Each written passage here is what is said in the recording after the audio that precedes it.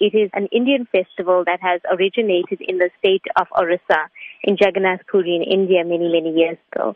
It's a pastime of Lord Krishna where his devotees pull him back on the chariot to Mathura, and also at that time bringing him back into their heart. All over the world, actually, the Rath Festival or the Festival of Chariots takes place annually at so many ISKON centers around the world. And we just find that people are more receptive to joining in the celebration and the festivities. What can members of the public expect at the Festival of Chariots? We have a wealth of activities planned, and, the organizers, we've been at it for many, many months now. There's something for the children. We've got a Blue Mountain themed village for children, which will host spiritual activities.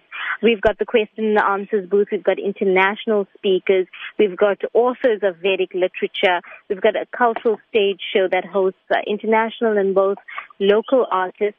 One of the highlights on the cultural program is 2 drama performances, and that's produced by Canadian-born Swami, Bhakti Marg Swami, who arrives in Durban just before the festival. And we've got one world premiere that's happening on our stages this year. We've got a lifestyle tent. We've got body art. We've got Vedic cuisine. There's so much happening at the festival. Is there an entry fee involved? No, there's no entry fee. It's a free festival, and to all the visitors of the festival, there will be free vegetarian meals provided on all 4 days of the festival. What is the duration of the festival? It is 4 days over the Easter weekend. It starts on Friday at 10:30 a.m. with the traditional chariot parade that kicks off outside the Tropicana Hotel on the Marine Parade.